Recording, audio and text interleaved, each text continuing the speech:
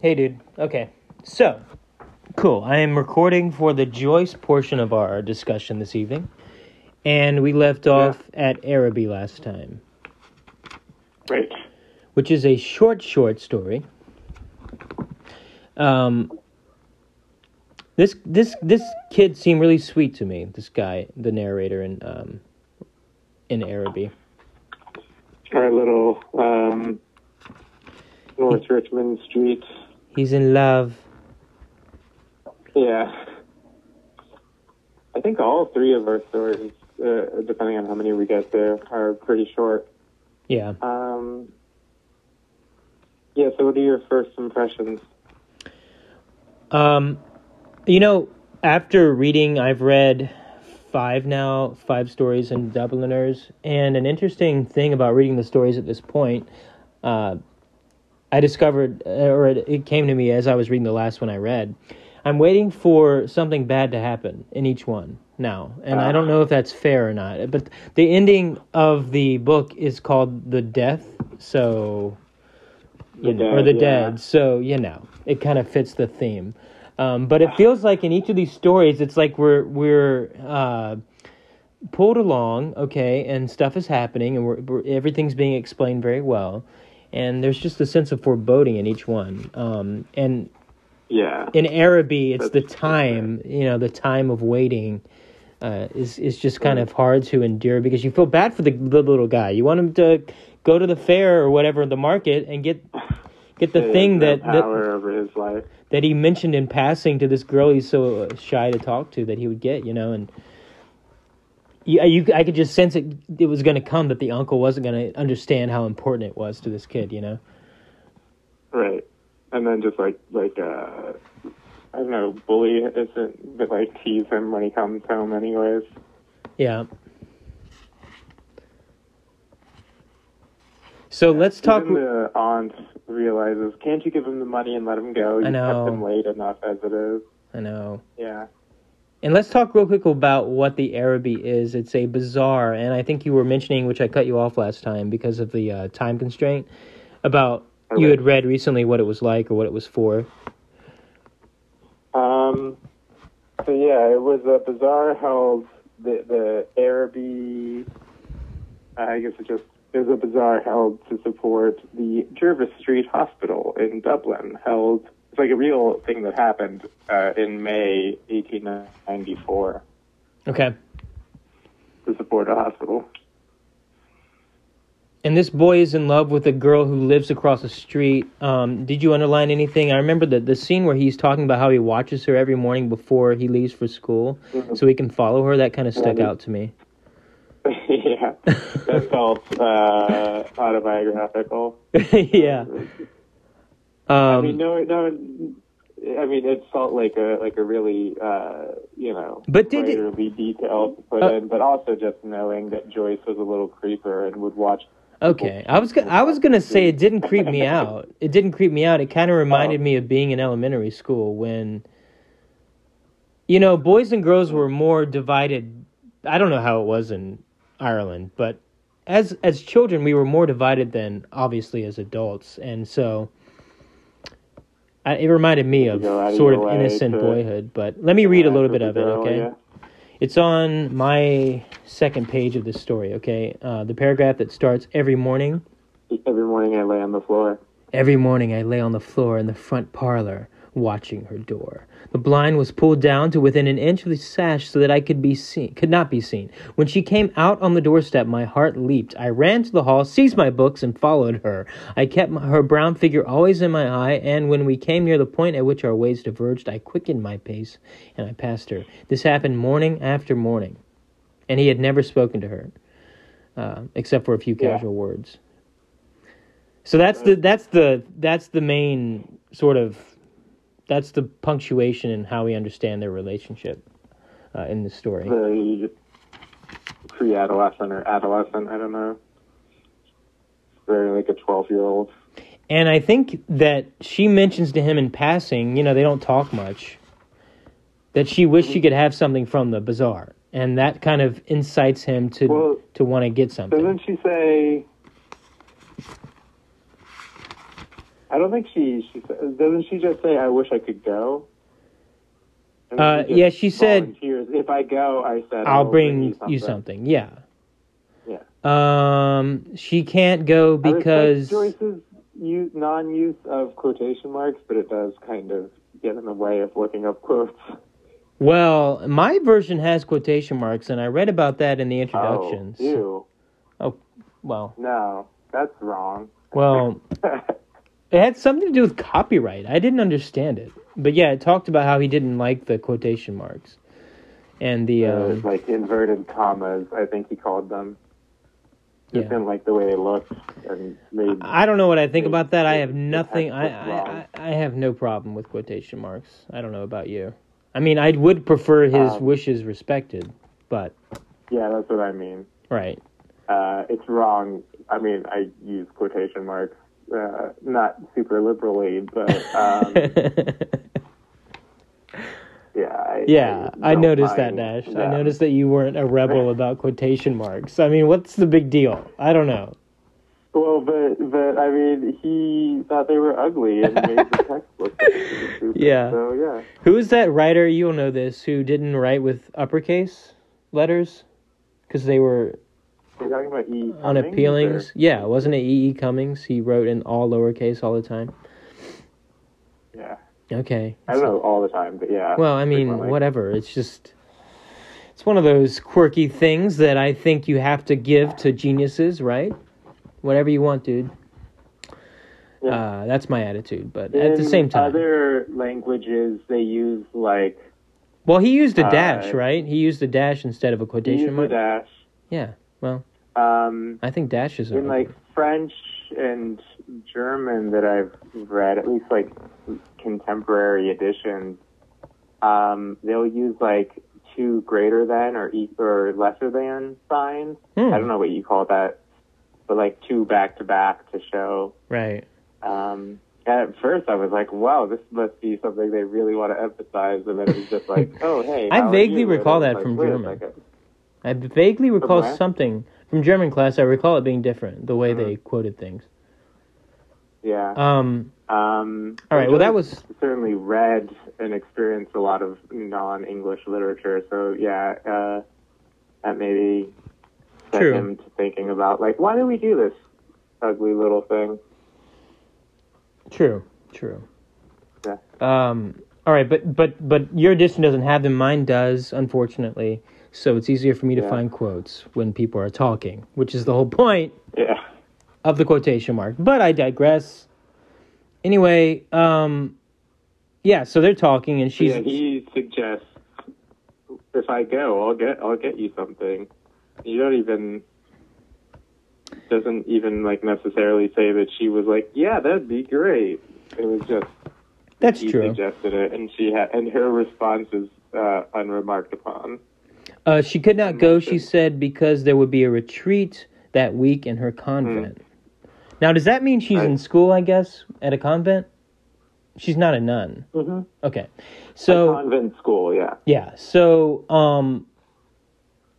nevertheless, this has a huge impression on him. He says, "What innumerable follies laid waste my waking and sleeping thoughts after that evening. I wish to annihilate the tedious intervening days." That stuck with me, the annihilate the intervening days line. Yeah. We've all felt like that, right?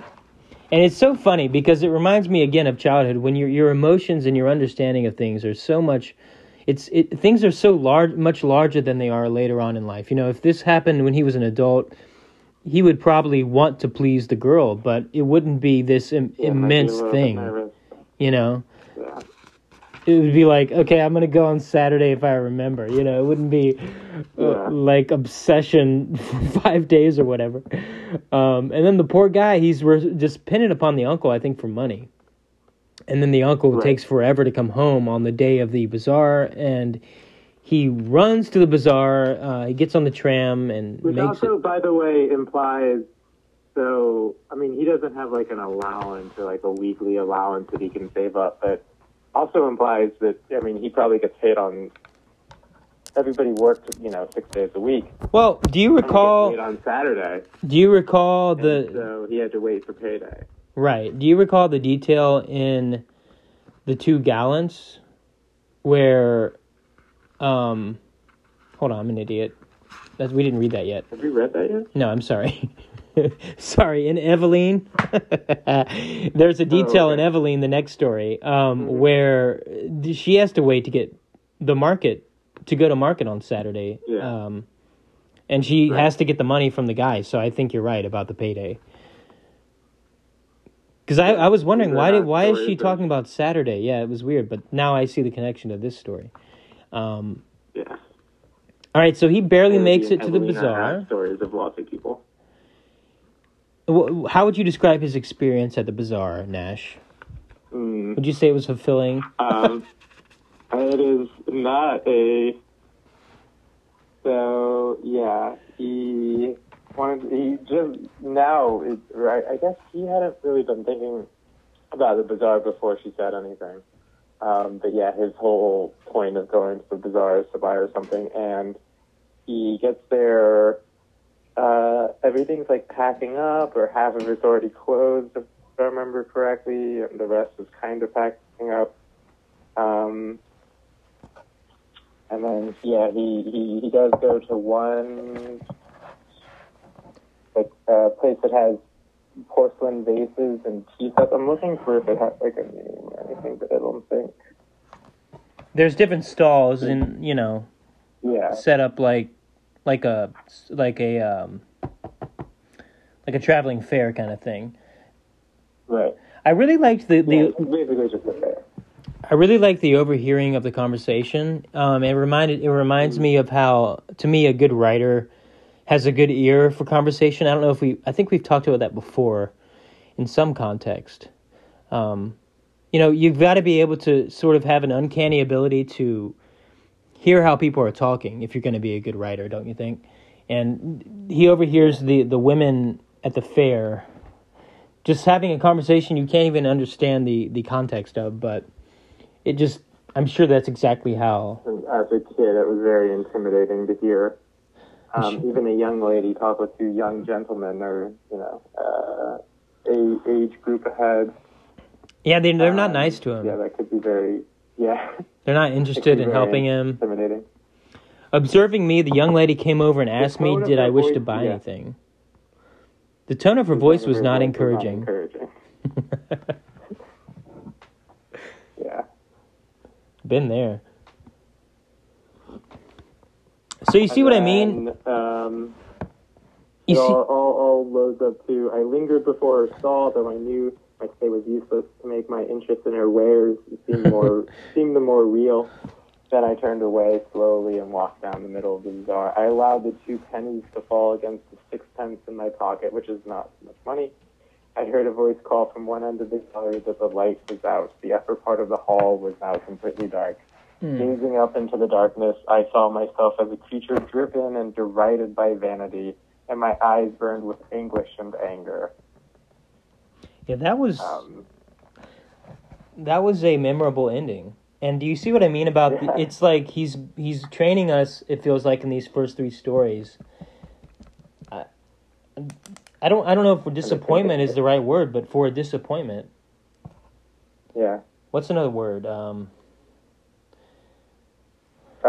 There's like pathos. Pathos is a good word, because the previous story at the ending with the encounter story. Yeah. Yeah, pathos, I think, describes the feeling of confusion, sort of. They get away, so it's not like. Yeah. It's not a horrible story. But it's not like Tom Sawyer, Power story. Yeah. It's not like what a lark, that was fun to read. Yeah. Yeah. That is true. All right. Yeah. Poor guy. I like the driven and derided, and then anguished and anger. Do you think we're supposed to feel in agreement with him, or definitely not, about the vanity? Oh, well, I wasn't even thinking of judging whether or not his feeling was right. Well, but in terms of, I guess I'm asking, do you think Joyce is mocking people who feel that way? Or Oh no, I don't think he was. okay. Yeah.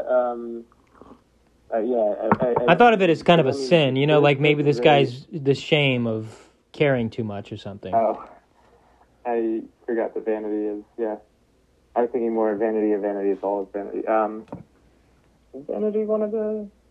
I don't think it's a deadly sin, but I don't know. Sins? It's got to be a sin, though, right? I know we learned those. I learned those at some point, but I think it is. I don't know. But that's a stark way for a little boy to think, right? I don't know. Yeah, It's sad. like you were It's saying, not that big of a deal. You want to annihilate when you're talking about annihilating the tedious intervening days. Yeah, he wasn't able to buy his beloved trinket. Probably not something great you could get with a shilling and 6 cents or whatever. So yeah, he wasn't able to buy the girl he has a crush on. I don't know what you could buy with that, but like a very cheap piece of jewelry or something is probably the best. And that's why it's sweet, because it's like obviously it's a worthless gesture. You could be more imaginative than this, probably. I mean, you could probably do something with even your experience of having gone. So to be so despondent is sad. Yeah. For me. Yeah, and I mean Joyce is a comprehensive writer. He has pretensions of just putting the whole of life into his literature. And yeah, this is something that as a self-important writer might not think to write about. Yeah, it's true. It's sort of a non-event. You're not writing about death. Yeah, exactly. Not writing about death or grand uppercase L love or sacrifice or war. I think it was Cormac McCarthy who said that like Proust bored him because he only likes to read about things where the stakes are life and death. I'm sorry, who bored him? Who bored him? I think he was talking about he couldn't read Proust or somebody. Oh, Proust. Yeah. And I was like, oh, that's that, dude. Because the stakes of most of life are not life and death. So that's a lot of life not included in your, just not included in his literature for one thing. But yeah, just like a kid being kind of disappointed. It's something he probably won't even remember in 7 years. Well, gets a whole story for Joyce. I wanted to go on a tangent about what you just said about what McCarthy said, but I'm not sure it'll be worthwhile or if I'll be able to express myself well. So maybe I'll just stop. What were you going to say? Well, you made me think about how, I mean, I never really thought about that, but if you're reading something, and as a writer, we both write, okay? One of us is published, one of us isn't. The bag. But you're always, when you're writing and when you're reading, I think, and maybe because I like to write characters when I'm reading, I read into the characters, the motivations and the thinking. Like, I try to figure it out. You know what I mean? Maybe that's something that I do too much. There should I think in someone who's a good writer, there's always something behind, whatever's going on. There's a background that's being unspoken but is understood by the person writing it, right? So there's something deep in anything. Like in other words, this story does have that in it. Yeah. If you were to think about it or try to find it deep enough, but it's not on the surface. Does that make sense? I don't know. Well, but I mean, even just like the appreciation of just like the literary appreciation of such an unimportant event, superficially unimportant, and I think just cosmically unimportant. It's not echoing or resonating with some mythological system that it sets off of reconnaissances. Okay. Yeah, I think that's when we talk about Ulysses, especially, and he's just like trying to put all of life into one day, and there's a guy pooping, and there's a guy masturbating, and it's everything in between those things, and going to a church and stuff. He's trying to be comprehensive. Yeah, you just can't as a writer if you have pretensions of importance, but pretensions of like starkness and I guess of importance and seriousness. Well, and I think there's what it speaks to me. I think it's unseriousness is part of the human experience. Right.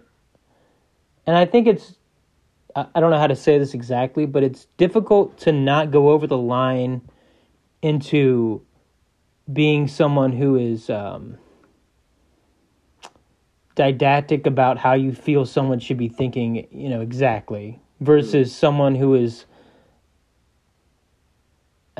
you can just tell when you're reading someone like James Joyce, okay, or any great writer, they're expressing something that's comprehensive automatically. Does that make sense? It's kind of like... Yeah, I mean... There's no preaching necessarily. It's... Sorry? I don't know how there's no preaching. It's just, this is life. I'm explaining it, and there's something special in just reading how he understands this little boy's experience. Yeah. But I mean that's on the level of technique where he I think I was kind of getting at the Eucharistic moment, the epiphanetic moment, kind of just presented without interruption. Certainly without didacticism. Now, do you feel like he achieved that in his later works too? Do you think in his attempt to be more comprehensive and intense about his later novels, do you think he achieved that same feeling? Well, those aren't. I mean, that the technique of the later work is just different. It's not his interest. This is his interest in Dubliners, right? But which isn't necessarily his focus in Portrait of the Artist. Certainly not so much in Ulysses or Finnegan's Wake. Yeah, I mean, he achieves it here. Is all that matters. Okay. All right. Let's move on to the next story. Evelyn. Yeah. All right. Again, and, a warning to people who haven't read it, there is sort of a feeling of dread, I would suggest, reading this story going toward the end. It's a very short story, again, just like Araby. I mean, there's a lot of just, resonances of her name, Evelyn, watching the evening invade the avenue. It's just getting dark, and there's, I think her mom dies on page 4 of this, or talks about her mom dying, and pretty quickly, just the ambiance is one of. She sat at the window watching the evening invade the avenue. Her head was leaned against the window curtains, and in her nostrils was the odor of dusty cretonne. Cretonne? She was tired. Yeah, I know what you mean. There's a sense of atmosphere like you would get in a...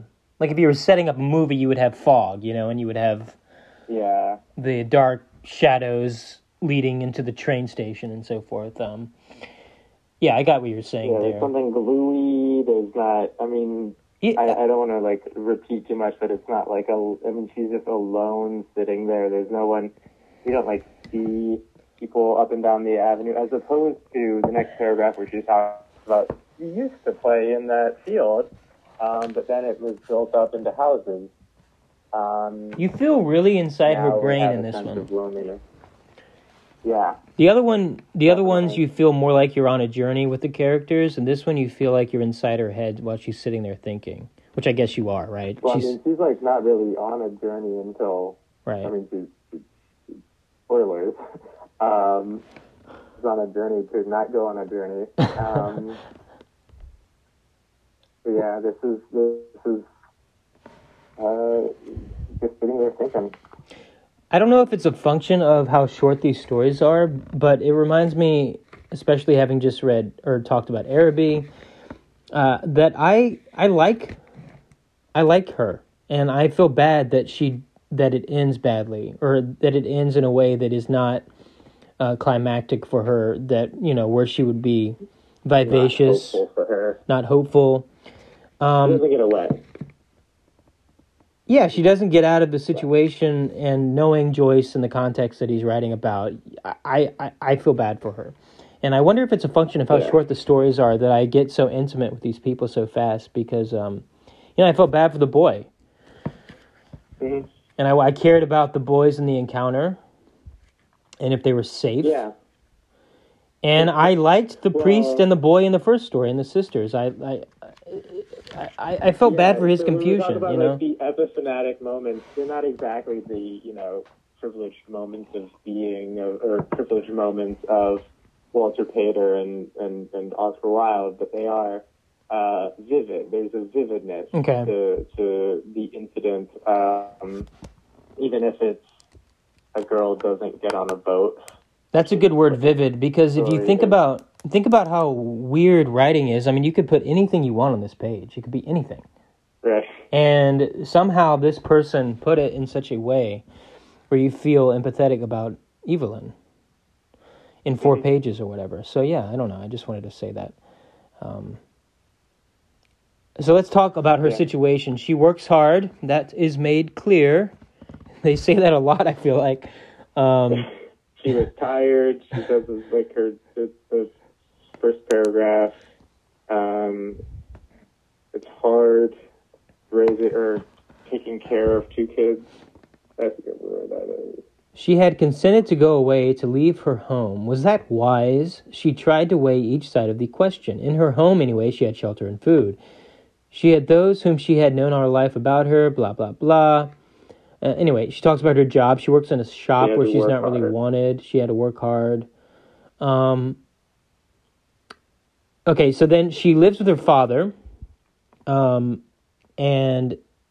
they have a relationship that is difficult. Abusive. Okay, abusive. Yeah. In parts, he's very cool, I guess, She seems to remember some of the instances where he made the kids laugh. But overall, he is rude as hell and doesn't appreciate what she does for the family, which is apparently Finn for the entire family when she goes out to the market and cleans and cooks and everything. And works on top of that. Make sure the kids go to school. I don't understand the kids. She had to work hard to keep the house together and to see that the 2 young children who had been left to her charge went to school regularly and got their meals regularly. Yeah, for some reason she has 2 kids. A hard life. A hard work, a hard life. Where is that? That's that same paragraph. Okay. Or maybe not the same paragraph. It's the end of the paragraph that for me starts. There it is. For everybody, hopefully. But in her new home, in a distant, unknown country, it would not be like that. Okay. Buenos Aires. Yeah, I got it. It was hard work, a hard life. As opposed to the foggy, stuck air of the dusky Creton air of her life. But she did not find it a wholly undesirable life. Yeah. She was about to explore another life. But she's always ambivalent. With Frank. Yeah. Frank was a sailor, and you know what this reminded me of course, was Ophelia. I mean, Desdemona. Oh, Othello. Desdemona. He had tales of distant countries. He had started as a deck boy at £1 a month on a ship of the Island Line going out to Canada. All right, so this Frank guy, he's a sailor. He doesn't get along with her dad, so they have to have this secret love affair. And he's asked her to marry him and leave and go to Buenos Aires. Yeah. Let me read this line about her mother. She mused the pitiful vision of her mother's life laid its spell on the very quick of her being, that life of commonplace sacrifices closing in final craziness. All right, so I have to ask, is that relevant to how Joyce's mother's life ended? Did she go crazy? I don't know. That was an intense line about her mother. That's what I mean about how good of a writer he is. He just brings you in so vividly, so quickly, to explain something. Super bones around the nonsense that she says at the end. Who knows what that means? The foolish insistence that Derivon Saran. Maybe like something. I'm not sure. Some dementia-riddled recalling of like a song or what something. Sounds sing-songy, but it's not words. Not in Irish or English. Yeah, so remembering her mom saying those strange words, she stood up in a sudden impulse of terror. Escape! She must escape! Frank would save her, the sailor. He would give her life. Yeah. Perhaps love, too. But she wanted to live. Interesting. Yeah. All right, so let's talk about her choice to not live, to not go. She decides at the last moment... And this convinced me that Frank was serious, because I couldn't tell what I thought about Frank. But he's fully... Yeah. He's not kidding. 100% committed. He wants her to come on this ship, and he kind of like, up to the last second, even apparently when they're trying to get trying to rush himself back off. Whatever that thing is called that you walk up boats on. Gangway? Whatever it is. He was standing on it saying, "Come!" All right, so why was it impossible for her not to go, Nash? She says it was impossible. I mean, this is just like the paralysis, Is she... paralysis of... Is it her environment? I mean, it would be a huge... I mean, the reason she can't go is because the reason she doesn't go is the reason she needs to go, which is, it's so, like, the opposite of what her, so different than her life would be. If there was, like, I think that's a warmer climate than Ireland, but it'd just be like a livelier new part of the world to be in. Certainly unstuck from all of her family obligations. And she makes clear, by the way, that they would be able to get along without her. I don't know how. I mean, I assume she's correct about that. But I mean, she's only 19 and she works at a shop. She gets 7 shillings a week or something. Mm-hmm. If I remember correctly from that, what you're saying, her entire wages were 7 shillings. She's not making much money. I mean, financially, they could probably get by, but I don't know about, her dad seems like he probably can't keep a house together.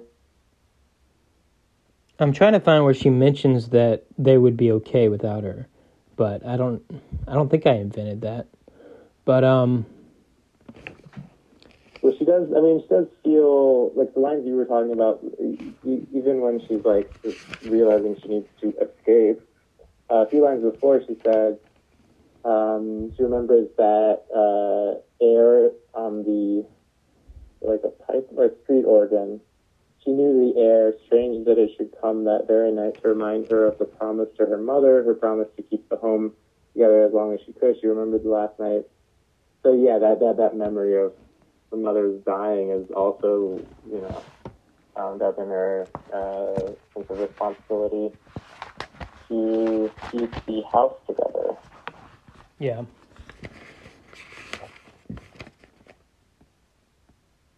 Okay. Well, I think your line about the reason she can't go is the reason she should go is a good summary. I thought it was kind of cruel. I don't know if that's the right word. I'm always saying that, but I don't want to condemn Joyce here. He says that she's passive, like a helpless animal. Her eyes gave him no sign of love or farewell or recognition. That seems unfair, probably. I mean, he wrote it, but it's interesting. She does mention earlier he might give love as well as life. Like a helpless animal. I don't think that's cruel to her. Her eyes gave him no sign of love or farewell or recognition. It just seems strange that she would not at least feel compunction for skirting her obligation. Well, I mean, she's kind of going through something. Okay. All right. Fair enough. That her white face to him, it's drained of. I took it as kind of like a judgment about her, though. Well, anyway, I guess the judgment is that. I took it as more of just like like how she's feeling. Yeah, okay. An animal that I don't know, stumble upon in the woods or something that's been hurt. I don't know. Okay. Like a bird or something. Evie. I don't remember what animals are like. I haven't come across an animal in months. All right. So after the race birds, maybe, is the next story. Do we have And time? What? Do you think we have time? Because we do if you want to keep going. doesn't it? It only goes for okay. Yeah, we're at 37 minutes. Okay, cool. So I think we have time. After the race, I want to know what you think about this story because it has such a unique feeling among these last four. To me. Well, yeah, definitely we're aging, or these stories are like aging up. Jimmy is 26. I don't know. He's something like that. Yeah, that's one big difference. He was about 26 years of age. I like that. That imprecision, that deliberate imprecision. Because you could make up. He's 25 in 6 months or something. Right. But he was about 26 years of age. That fuzziness about just fuzziness about him. It's funny. And yeah, it's like a perfect little introduction to him. You don't need anything else about him. Although, yeah, we do go into talking about his father, who had been an Irish nationalist, kind of lost his politics and he got really wealthy. And yeah, he went to school and was sent to Cambridge, and et cetera, et cetera. So let's. It is definitely like a different feel. Let's talk about how there's four main boys here. Okay, four hardy young men, and they're in a race. All right, so it's sort of difficult, I would suggest, when you're reading it to keep track of which one is which. Charles, I'm going to say this wrong, but Charles Seguin, the owner of the car. So there's like this rich French guy named Charles who owns the car. His father, I think, is really wealthy and owns apparently hotels. Yeah, and owns hotels and cars and things. Hotels in France. And then Andre Rivera, a young electrician of Canadian birth. All right, so I guess he's kind of dragged along with Charles, I got the sense of. Like they were buddies, or maybe he worked for his father's company, Andre and Charles. And then a Hungarian named Vilona. And he's a young pianist, and he's poor. Yeah. So he's in their group. Unfortunately, very poor. A neatly groomed young man named Doyle. Who is Doyle? Is Doyle Jimmy? Sorry, that threw me for a second. Yeah. A huge Hungarian named Vilona, and a neatly groomed young man named Doyle. I think it was pronounced Willona. Yeah. Oh, Willona. I forget how the Hungarians do their V's. Well, now I got to know, is Doyle Jimmy? The hell? Right? He has to be. Okay, so Doyle is Jimmy. I don't care. And these are four hardy young men who have just run a race. Excited to be genuinely happy. In Dublin. There's a lot of motion, there's a lot of movement, they're driving. They're in crowds of people. Things are happening. Yeah. I can't tell. There's excitement. There's like legitimate excitement. They're in a race, right? They're in a legit race, I assume. They had been in a race. Okay. And yeah, this is kind of like the end of the race was the sense I got. And I don't know if I don't think they ran over the finish line or anything, but somehow they're coming back to town after the race, and everybody's waiting to see and cheer the people who won, which were the French team, which I guess is included. Yeah, is included. Yeah. This team is included in that. The blue cars were the French cars, and everybody's happy. Now, historically, the Ireland people being happy with Frenchmen, is that a thing? Because I guess they're enemies of the English. Is that the connection? The French sometimes would support the French tried a few times to support their rebellions. Okay. There was one a few times. Kind of as a way to just like screw the English. Right. Certainly. I mean, remember when they helped America try to... Well, it's funny, when you read English history, it's all vague to me. I suck at remembering anything. But it's funny to know that France was a part of England, effectively. I mean, it was literally the Queen and King of England were the Queen and King of France for a long time in their head, and by title, because of... I guess we read Shakespeare. Henry V. Yeah. Had a claim, a very bad claim. Right. Had a claim, like through his cousin or whatever. And I remember there were upstarts and things, and the French helped the people trying to take out the English crown. So anyway, Ireland is a fan of the French, and they seem to have won this race pretty overwhelmingly, so everybody's happy. All right, so anyway, let's talk about the next... I don't think it's just political. There's probably some aesthetic camaraderie there. Sorry, anyways, go on. So the next thing, they get out, there's a crowd, and they are getting ready to go to dinner at one of the hotels that Charles's father owns. So that's sort of the interlude before the dinner. They go home to get ready. The dinner was excellent, exquisite. Very fancy dinner, it seems like. Doubling. Yeah. Let's talk about the quick... I like that. I like that unnecessary doubling. Excellent, exquisite. Let's talk about the quick trip home Jimmy made with his friend. His father, like you said, became wealthy by, I think, owning butcher shops. And he's a good businessman. And he's proud of his son. He's happy, like, how his son ended up, I think. I underline a line... Now that he's, like, making automobile investments. Yeah.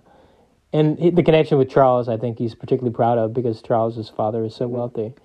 I underlined a line where it talks about how Jimmy had this little stint of being a prodigal son, and his father was demonstrative but covertly proud of his excess, had paid his bills and brought him home. I like that line a lot. I thought that said a lot about the father. Anyway, so they just kind of want to get away from the father and go to the hotel for the dinner and get drunk and have fun. They do that. And they do that, and they have a lot of discussion. They have opinions about art and opinions about politics. An Englishman joins them. And I underlined the line where it says there was even danger of personal spite. So they go really close to the line of going too far in politics. Yeah, when Jimmy talks about, his nationalism. Jimmy, under generous influence, felt the buried zeal of his father raised to life, but then within him he aroused the torpid Ralph at last. He was up hot and Seguin. I don't know how you said it. Task was harder each moment. The alert host had an opportunity lifted his glass to humanity. When the toast had been drunk, he threw open the window significantly. I also like the next line. That night, the city wore the mask of a capital. I underline that too. For Joyce, I mean, I was just reading the letter where he talked about how, you know, Dublin had been a European capital for 1,000 years, and so that wore the mask of a capital. Telling little commentary on that comment on the place of Dublin in that system of European capitals, that rank of European capitals. Do you think he's saying that it doesn't have its just desserts as a capital, or do you think he's saying it's not really a capital? It wore the mask of the capital, yeah. Has when you're drunk enough, I guess, and rowdy enough, it might do. Walking along Stephen's Green, it might feel like you're in a capital, like a real capital. Their realm. Then they run into an American, Farley. Farley. I like that name a lot, Farley. What's that, man? And he was an American. A torrent of talk followed. All right, so Farley has like a yacht. No one knows what they're talking about. They're talking. They got into a car and they go somehow get over to his yacht where there's a piano and they play cards and drink. So Jimmy loses at cards. And he knows in his head, and I think you and I don't know, we've never partied together or anything, but I really related to the ending. I really related to the ending when he talks about how he knew he was going to regret, but he was happy in the moment. And especially the ending where he says that he was glad of the dark stupor that would cover up his folly. And I just thought that was a perfect way of saying how the end of a night or the end of an early morning feels when you're about to know that it's over and lay down. And also has to do with the experience of a expert drinker, I think. Yeah, like he understands exactly how it's going to go. Yeah, I like this story a lot. You know, it just felt zestful and fun. Definitely more vivacious. I expected something... There is, maybe not catastrophe, but there is, it doesn't end, super happily. He loses a lot of money. Yeah. And it talks about how he's like, he has pragmatic instincts. I don't know where the line is. So I think he feels... Right. His reasonable recklessness. Yeah, okay. Yes. I think he feels like it's the days of doing this bullshit should come to an end, and he feels maybe regret about. Well, he's about 26, which means you're about 30, I don't know. Yeah, we all know how that feels.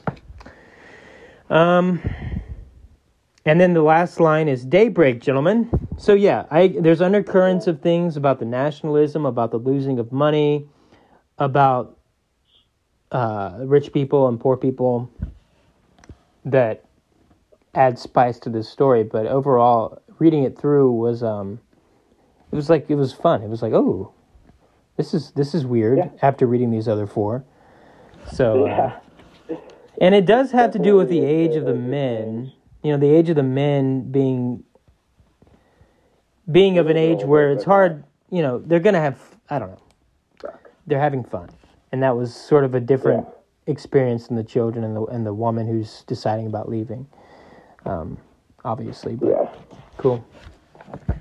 So whatever it is, it's not as paralyzed, as painfully paralyzed as most of the experiences we've been through so far. Which we can maybe point to a reason for that being the wealth of the families. Do you think that was a sort of one of... Yeah, I mean, that's obvious. Yeah, it's an unspoken... it's spoken about.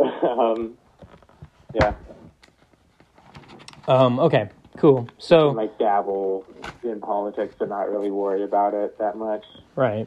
and give it up when you make enough money that you don't need to care about it anymore. Cool. Especially the disruptive politics like Irish nationalism. Yeah. What is your cover like on your book by Oh, the Just out Barnes of and interest. Noble class